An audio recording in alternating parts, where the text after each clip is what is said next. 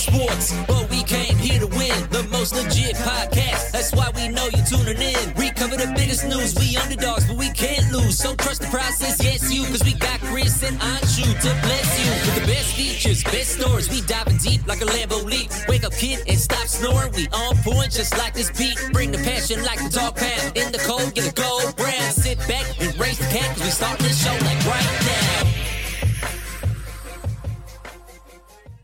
Hey everybody, welcome to this week's episode of the Underdog. Chris Horwedel, joined by Anshu Khanna. Anshu. Chris. How you doing, buddy? Well, we're doing real well. I mean, I would say competent is the word I would use to describe the day. How's it going with you? Competent's not the word I would use to describe the day. So we're on very different paths, although the competence level has nothing to do with you nor I, but rather the others in the world who inhabit it with us. Indeed. I understand that you've been encountering some gross incompetence en route to Cleveland, or the Cleveland area, I should say.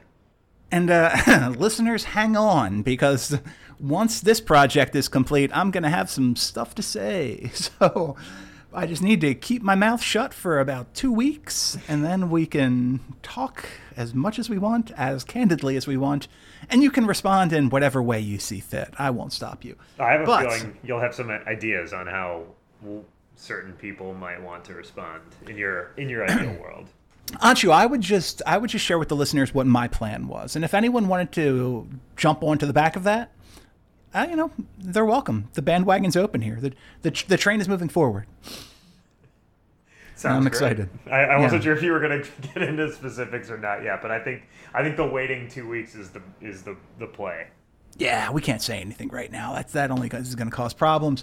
But look, that's not what we're here to talk about. That'll be 2 weeks from now. Right now, we've got a lot going on. The NBA Finals. We've got football. It's training camps. People are reporting the training camp. It's like this week. Is summer over? I don't understand how that works. Baseball's going on. We just had the All-Star game, home run derby, lots of other insignificant things. I've got bovadasportsbook.com open in front of me, and we're going to talk about a ton today. Let's start with that baseball All-Star game. Just, do you care about it? That's the thing. Like when they had the rule, as silly as it was, that Bud Selig implemented this rule about having the World Series at the host of the winner. I mean, it does seem arbitrary, but is it any more arbitrary than having it the home field of the team with the better record, even though they're playing completely different teams? Right. Like I guess I don't mind it. I didn't mind it the way it was, but because of that being stripped from the game, it becomes less interesting, I like in terms of stakes, but I do think it's fun. And the announcers alluded to this many times. Joe Buck and John Smoltz were talking about how young this particular game was, especially given that last year we didn't have an All-Star game. So, really the first time for a lot of these guys. And we see Vlad Jr. obviously win the MVP. You see, Juan Soto and Tatis, the mic up stuff. I think, that could get cleaned up a lot. But it was cool to see their personalities on display. Obviously, it was Ohtani weekend, and whether or not he lived up to expectations is kind of doesn't matter in my mind. But it was cool to see him featured as he more than deserves, and it was fun. It was worth the watch, even though the game kind of sucked, I would say at times. But it was interesting. Yeah, we're all excited about Shohei Ohtani, except for, Stephen A. Smith. Well, yes, yeah. I was just going to say that not everyone is as excited or appreciative of just how insane it is what he's doing. But, I think the majority of people do understand and appreciate it. And most importantly, a younger generation is seeing a game incredibly diverse and an incredibly, talented, uniquely talented group of players that are, taking like this analytics forward mindset and adding their own flash and flair to it. And I think that's made the game more interesting than it's ever been in my mind, even though there are shifts and, baseball does a great job of getting in its own way so often with like the foreign substances and that sort of thing. But at the end of the day, there are some like absolutely amazing personalities and talents. And I don't know that the All-Star game did a great job of exhibiting those personalities, but it's almost self-evident just by watching the players on the field just how incredibly good these guys are, especially compared to, even like 8 or 10 years ago in the post-Roids era. I think baseball was really headed for like a plateauing, and this sort of the fact that it is such a diverse mix of people and personalities, I think has a chance to save baseball if that makes sense in terms of like a national young audience. Right. Well, and 8 to 10 years ago, our version of Shohei Ohtani was what, Micah Owings? Yeah, I don't even know. I was trying to think. It would be like, I think it's Owings, right? I guess so, right? I mean, yeah. Oh, that version, a guy who could pitch and hit. Yeah, like Mike Leake maybe sometimes. I don't know. Yeah. I know we got Reds fans listening, but yeah, no, I think it has. It's just never really been done, and I think that it's so cool. And even forget about Ohtani, but just like all those other super interesting young players, like I like 8 or 10 years ago, maybe it's Arenado or Goldschmidt or these other guys that are really quality players, but maybe don't have like the swagger that some of these guys are, and that they're not apologizing for having, which I think adds to the product a ton. Yeah, Goldschmidt's unbelievable, but he's also boring. There's nothing exciting about Paul Goldschmidt other than, you looked at the stats and he hit 330 with 35 home runs. Yeah, exactly. That's great, but he's not charismatic. And regardless of the idiotic things that Stephen A. Smith say about Ohtani, I don't care. That is the most charismatic human being in baseball right now. It doesn't matter to me if I cannot understand what he's saying. I mean, by default, it's impossible to take your eyes away if you know anything about the game. It's like almost impossible to be that good of a pitcher or that good of a hitter. And by hitter, I mean all-around position player, which he is, a 5-tool player. And then you add those two things into the same person, coming off of injuries, choosing to leave his homeland. Jeff Passan said it absolutely perfectly.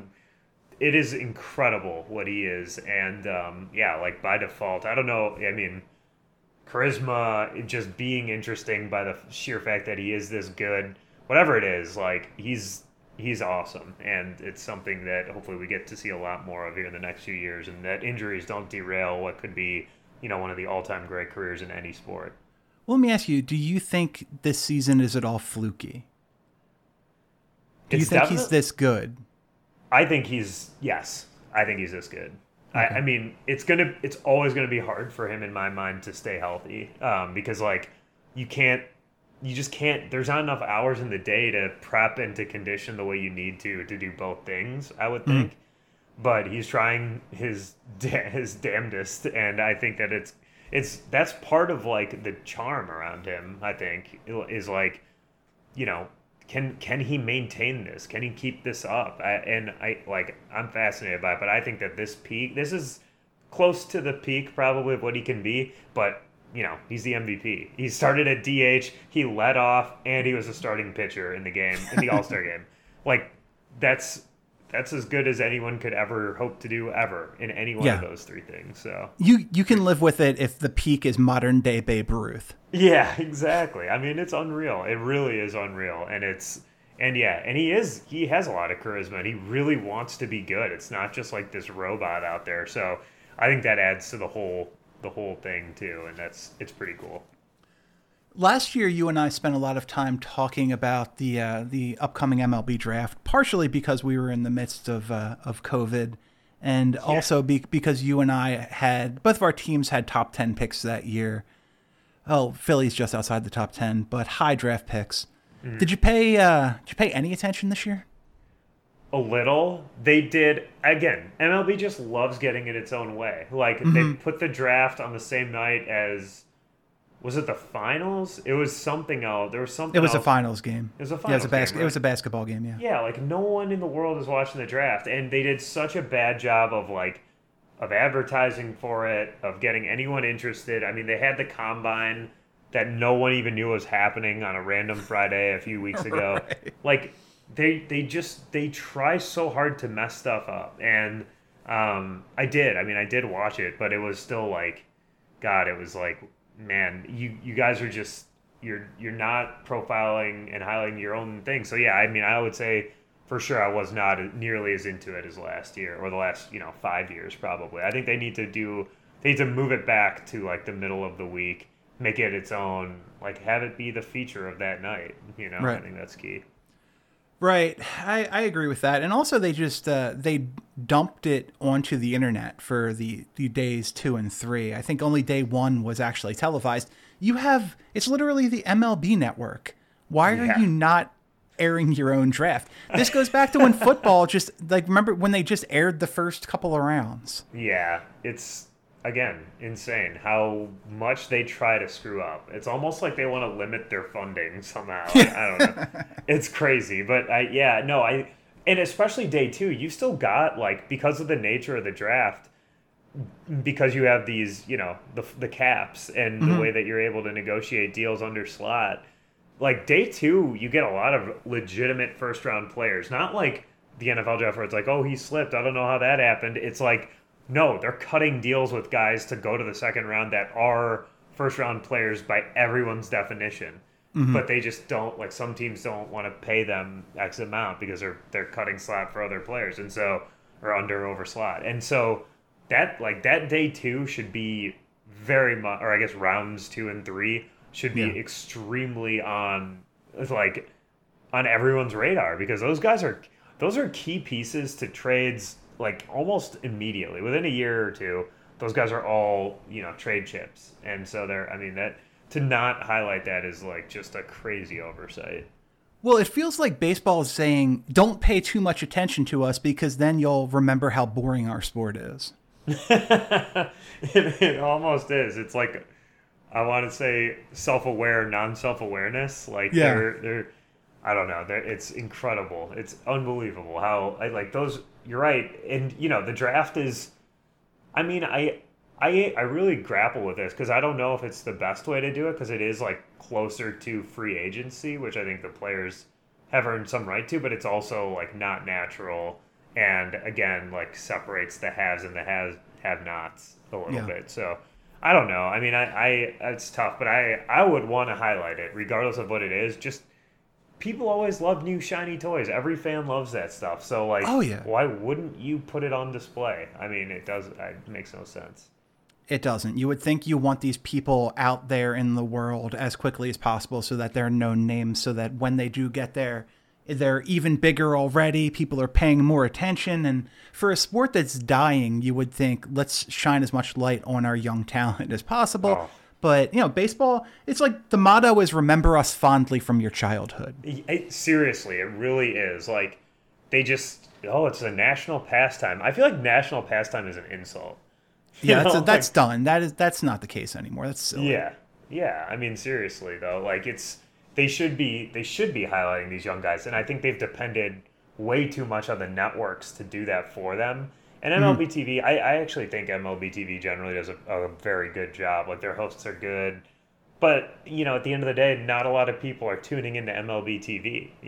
And so it makes it hard. It makes it hard to like really re-emphasize some of those players. And again, MLB they don't do a good job of highlighting it in commercials and advertising. It's really just Fernando Tatis, and I don't even know who else is out there. I mean, Trout like sneaks himself into Gatorade ads, but I don't think most people even know, who Mike Trout is. Like, sadly, right, a guy who is a lock Hall of Famer.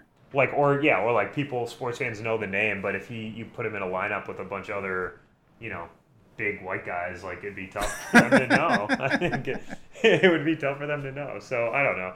They could do a much better job. That's an interesting question too. Like, of all of the starters in the baseball game, how many people would the average fan be able to identify if they just walked past them on the street? Oh my God. The average sports fan or the average baseball fan? The average, let's say sports fan. Yeah, very. Or sports fan / casual baseball fan. You would know Ohtani because he's Asian. And everyone's gawking around him. Yeah. Yeah. And there's really like, I don't know that there would, I mean, I'm just trying to think through in my head the starters, like the two Reds outfielders. You're not going to get a lot of people knowing who they are, especially outside of Cincinnati and Chicago with Castellanos. I mean, maybe you get, I mean, Tatis, I think Tatis probably just because of who he is, his name, and just kind of like the ads and whatnot. And then, I mean, it's really hard to even think of anybody else. So Tatis, and he was on the cover of MLB The Show this year. Here's the starters in the All-Star game. Let's just do a quick yes or no. Would the average sports fan / casual baseball fan know who they are? Okay. Casual baseball fan, I think, is different. But. Okay, let's go casual baseball fan, because I think that's even more interesting. Okay. Walks by him on the street. Buster Posey. Yeah. Freddie Freeman. I don't think so. No. Adam Frazier. No, definitely not. I would. Nolan Arenado. That's a tough one.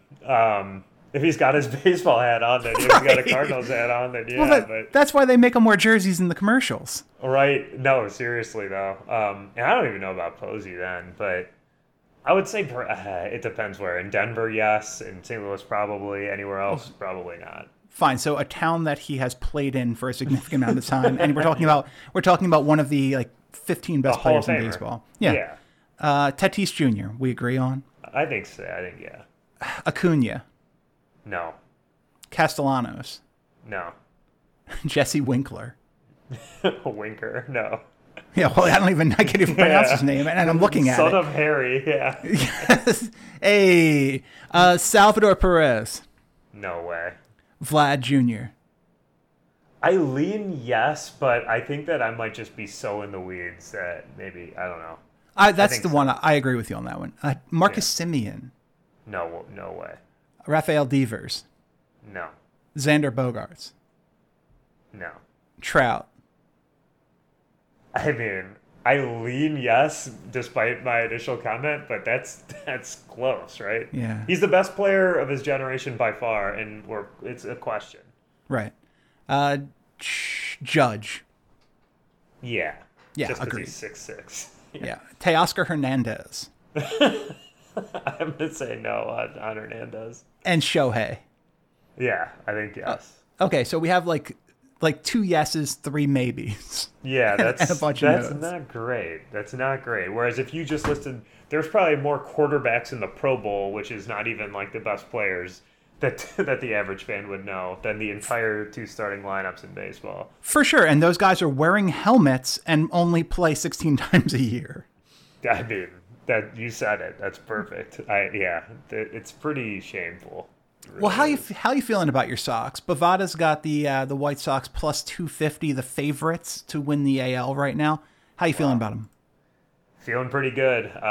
Luis Robert and Eloy Jimenez have started rehab assignments. They are expected back on a team that has done a good job of it. I was going to say just sort of barely making it here, just gliding by, but they're doing more than treading water. They're playing well, and their staff is as good as any in all of baseball. So with Giolito starting to get better, Lance Lynn could have probably been the starting pitcher. Carlos Rodon has been unreal. And then, Dylan Cease has been pretty good. And then you got Dallas Keuchel as your number 5. Like, they're as long as they can stay healthy, which is a huge if, and I'm knocking on wood, they're in a very good spot. And I do think that they will add both to the bullpen and probably, because Nick Madrigal got hurt, they'll probably look to add either an Adam Frazier, who you brought up, or Eduardo Escobar, someone like that, to bridge the gap to make this team, fulfill its possibilities here. Because, let's just call it what it is. Like, when you're a team that's somewhat inexperienced, it's better to add and then just, figure out where people fit in. Mm-hmm. And I think that they're in that spot. They're one bad and probably one bullpen arm away from truly, in my mind, being the favorites. I think the Astros are still probably slightly better right at this point. But once Eloy comes back and Robert comes back, I think they're in a really good spot. Well, and by the way, I inadvertently said that they were the favorites. They're the co-favorites at Bovada, as the Astros are also plus 250. Oh, there you go. Okay, fair enough. Yeah, I mean, it's a great, all those prospects we talked about, every one of them has hit, basically. So, Gavin Sheets had a walk-off yesterday. Even, these second-rounders we brought up earlier with the MLB draft, they're all doing pretty well. So it's an exciting time to be a White Sox fan, and it's just one of those, let's cross our fingers that, Tony La Russa doesn't bungle something so massively that they can't finish the job.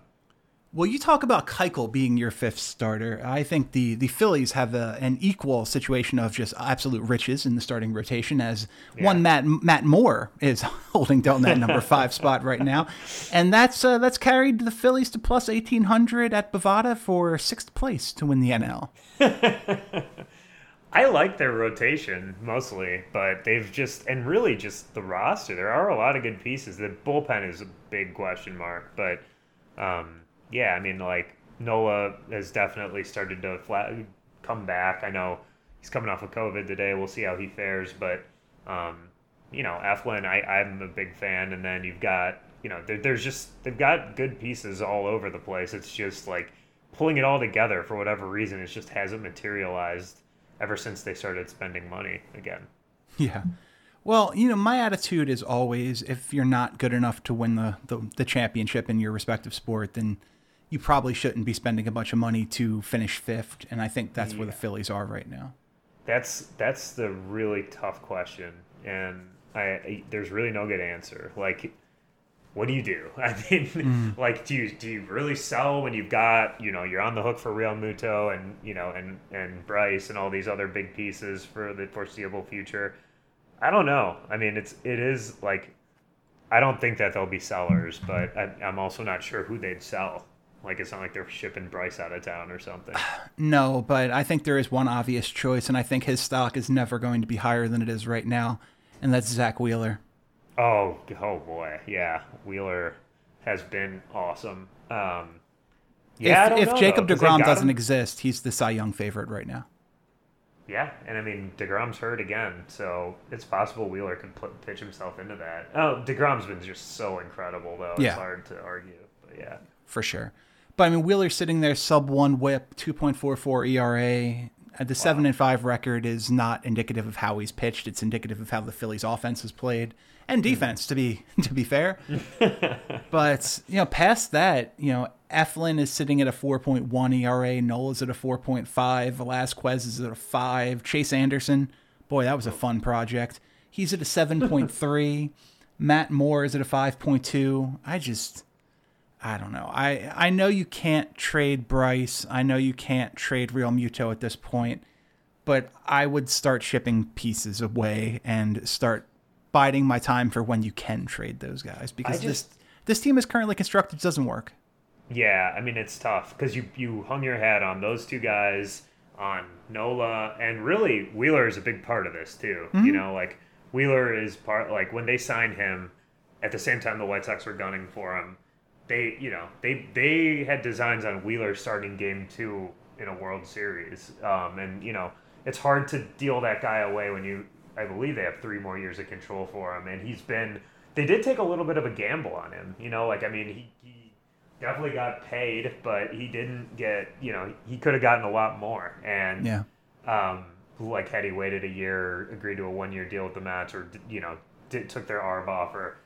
And they've, he wasn't that good last year, but he has been everything they hoped for this year. And I think that's a tough one because, like, okay, yeah, if you get, like, a Chris Sale type return, then you got to do it. But well, that's the thing. You hope that you can get a Chris Sale type return for Wheeler and a Jose Quintana like return for Nola, and just and keep going. And 4 years from now, 5 years from now, you can be the new version of the White Sox. They probably don't even have to wait that long because they have Harper and Real Muto. Like they could just sign another big time pitcher this offseason and be right back there. I mean, it could happen very quickly for them. The problem with this team, the 3 guys who have the most at-bats on the team, Hoskins, Baum, and McCutchen, are hitting 233, 243, and 229, respectively. Oh, God. Baum has been... He was so bad. He's been a bomb, is what we're saying. Yeah. But I think he's come back a little bit. He's at a negative 0.9 WAR for the season. Oh, man. Yeah. Yeah, it's tough. Like, I mean, he looks the part, but... they may have rushed him a bit given his like lack of actual experience. Although, when he came up, he was hitting them pretty well, I thought, right away. I don't know. That's a tough one when you have those guys with the most at bats on the team. McCutchen's definitely a candidate to get moved. You got to think. For sure, I would be surprised if he weren't. I think And I think talking about biding time, I think they're biding time until Alec Baum's playing first base next year in a post-Hoskins lineup. Is Hoskins a free agent after this year? I don't know that he's a free agent, but I can't imagine he's going to be back on this team. With the Philadelphia fans are basically absolutely hate him at this point.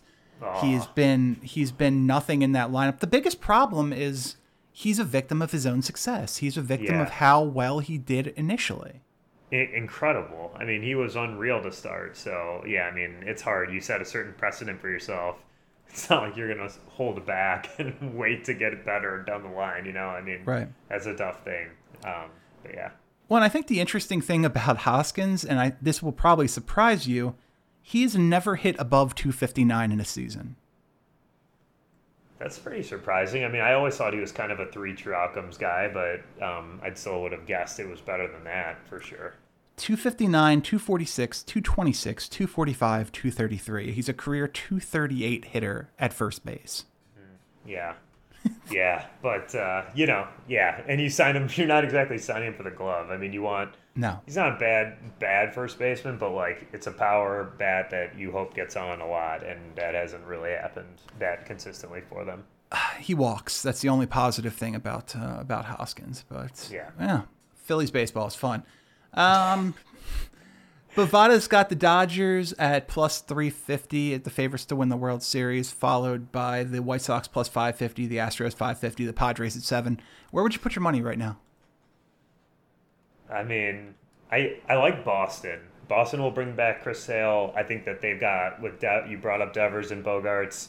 JD Martinez looks like last year was a fluke. I mean, he's really good, and they've got prospects to move for even better pitching if they need it. And then, Renfroe and Verdugo are really good outfielders. Like they're a really good team led by a good manager. And I think that they'll be right in the mix at the end. And now that they've got Matt Barnes shutting stuff down for them, that closes up the end game for them, which is a big problem for them the last few years. So I think that they're in great shape to be a decent value right there in terms of futures. Well, that's really solid value because Bovada has them sitting plus 1,000. Yeah, there you go. I mean, you put them up against the White Sox in a playoff series, I'm not loving the White Sox chances. I think the Sox are rightful favorites in that scenario, but White Sox that is. But, if Sale's back being anywhere near what he was, and you've got Eovaldi or, anybody, the Red Sox can just bash the hell out of basically anyone. So that's a scary team. While we're speaking of Bovada stuff, I woke up to a text this morning from one of our guys who basically has turned me into his bookie, who really likes, told me he has to get in on Cam Thomas's over-under for the NBA draft. It's sitting at 23.5 right now. Needs to take that under. Needs to take that under. Okay. Maybe he has some intel. Well, I mean, Thomas is invited to the green room. I think Ringer had him. I think it was Kevin O'Connor. Connor had him 9 on his recent big board yesterday. Wow. Which I felt was a little bit high, but that's a little high. I'm just saying, the under at minus 120 is a pretty good proposition for Cam Thomas. Yeah. Okay. I might have to take you up on that too. That seems like a hot tip. I think I'm already breaking laws, so I can't. No, you're fine. I don't think so. Oh, good. Well, as long as you think it's fine. I think so. I don't have any expertise in this area. Let's enough said. Let's wrap this thing up with a little talk. Game 6 NBA Finals kicking off 6 o'clock tonight. Suns currently down 2-3 against the Milwaukee Bucks at Milwaukee, and Bovada has the Bucks minus 5. Bucks in 6, folks. That is what I'm talking about. The Bucks they're hot, man. We talked about this series after Game 2, and for whatever reason, I don't feel like either of us were just bowing our heads to the Suns winning this and running away with it. No. And I mean, again, series never starts till the home team loses. While the Suns lose Game 5. I feel like the Bucks are clearly the better team at this point. Mm-hmm. They could lose the next 2. I think it's a closely matched series. I just it's hard to.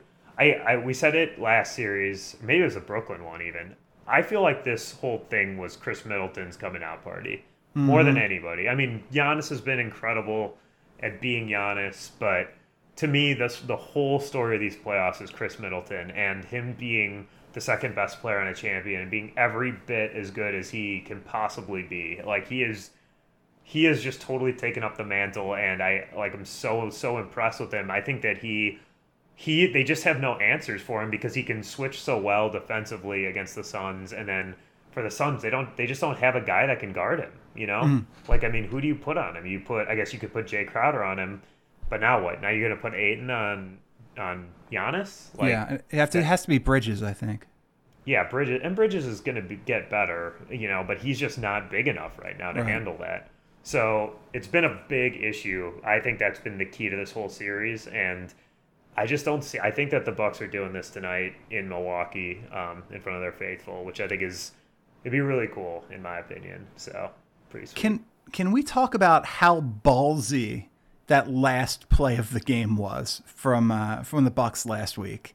Oh, when the Holiday oop. Drew rips Chris Paul, and then instead of pulling it out, throws an alley-oop to Giannis. Giannis gets fouled. Failing, like going out of bounds. Like that ball could have easily ended up in the second row. Giannis makes it, gets fouled, and the game's over. We were at our friend's place, and my young baby was sleeping. My baby was sleeping, and I just lost it, like physically out. But I don't know how you watch that play and not immediately just yell at the screen. It was one of the all-time great. There's been a couple of them this series. The Giannis block, and then that was just the especially because the Suns had made such an impressive comeback, and they've got the ball down one with 16 seconds left, I think. Mm-hmm. And they're going to score. Chris Paul, been clutch throughout these playoffs and incredibly unlikable, but clutch. Yeah. And then Drew does that, and then like you said, the opposite end. It was one of those visceral reactions that you just can't. You just hope for those moments, especially when you're not a fan of either team, to just see that kind of thing happen. That's exactly an all-time historic moment. That was Drew in my mind, just Drew being Drew. Like his blood temperature in big moments is so low. I mean, he makes dumb plays sometimes, but he never ever seems flustered in my mind, like at any point. No, and if you talk to basically any guard in basketball, they will say he is the most underrated player in basketball, and he's the single best on-ball defensive guard in basketball today. Man, that's a statement. I mean, for Chris Paul to get caught up in that moment and lose it, like that, I think it's a testament to Holiday too on the defensive end. So, and he hasn't had a smooth playoffs. I would say it's been very, very rocky at times, but that play is, I think, very emblematic of the kind of player they got. The difference between having Eric Bledsoe run the show and Drew Holiday is they don't win the Nets series with Bledsoe without making that trade. And it's kind of crazy to me to think how much better these Bucks would have been had they had either DiVincenzo healthy or, if they had fulfilled that Bogdanovich trade, to have neither of them is they're still doing it. I think they'll still close this thing out tonight, but it's, they could be a lot better. They could be a head and shoulders the best team in these playoffs. Instead of relying on Pat Connaughton. Yeah. Oh my God, that guy sucks. By the way, I mean he's making his occasional threes here and there, but he is Well, and you have to think the Bucks are going to continue to be aggressive. They went basically all in last offseason on Drew and Bogdanovich, only to have the Bogdanovich thing fall apart. If they see a similar opportunity, I can't imagine they're not going to aggressively pursue it. I think so, for sure. They're kind of locked in though. They're kind of locked in with those three because they extend Drew, and so yeah. But I think that they'll keep trying to build around on the margins. I just don't know how much room is there to get better off of Connaughton. I guess DiVincenzo is sort of a piece. They might just bide their time with him. Yeah, I mean DiVincenzo was the piece that got him Bogdanovich. Right, but yeah. And I don't know where his stock is relative to last year. I would assume it's fallen a little just because he got hurt and because he's got one less year of control. But yeah, I don't know.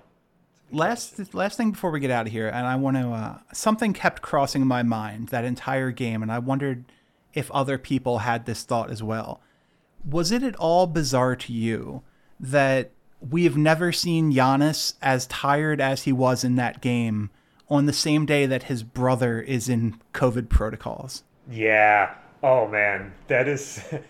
I mean, when you see Thanasis get the COVID protocol, in my mind it was like, how is it possible that he is out Right. but Giannis is in? They're best friends. They're literally with each other all the time. Mm-hmm. I mean, even when they walk in out the tunnel, like, it's them together. I don't know. I think it's a very fair question to raise. We have never seen Giannis drag like that. I mean, first half of game one, maybe a little, but that was obviously after the hyperextension and all that stuff. So, it was. I don't think you're far off there reaching in a crazy place. I'm not claiming anything. I'm just saying. That's all. All right. That's going to be it for this week's episode of The Underdog. For Anshu Khanna, I'm Chris Horwedel. Thanks for listening, and we'll see you back here next time.